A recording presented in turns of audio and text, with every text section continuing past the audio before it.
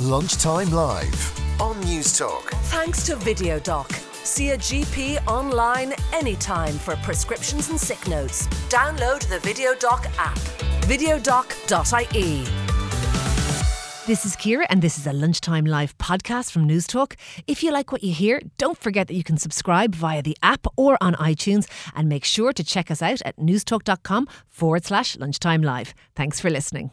Now, it is that time on a Thursday afternoon when we're talking money, and I am joined now by Paul Merriman of AskPaul.com. The boom apparently is back. The country is going so well and all the indicators look good. However, most of you apparently are not feeling it.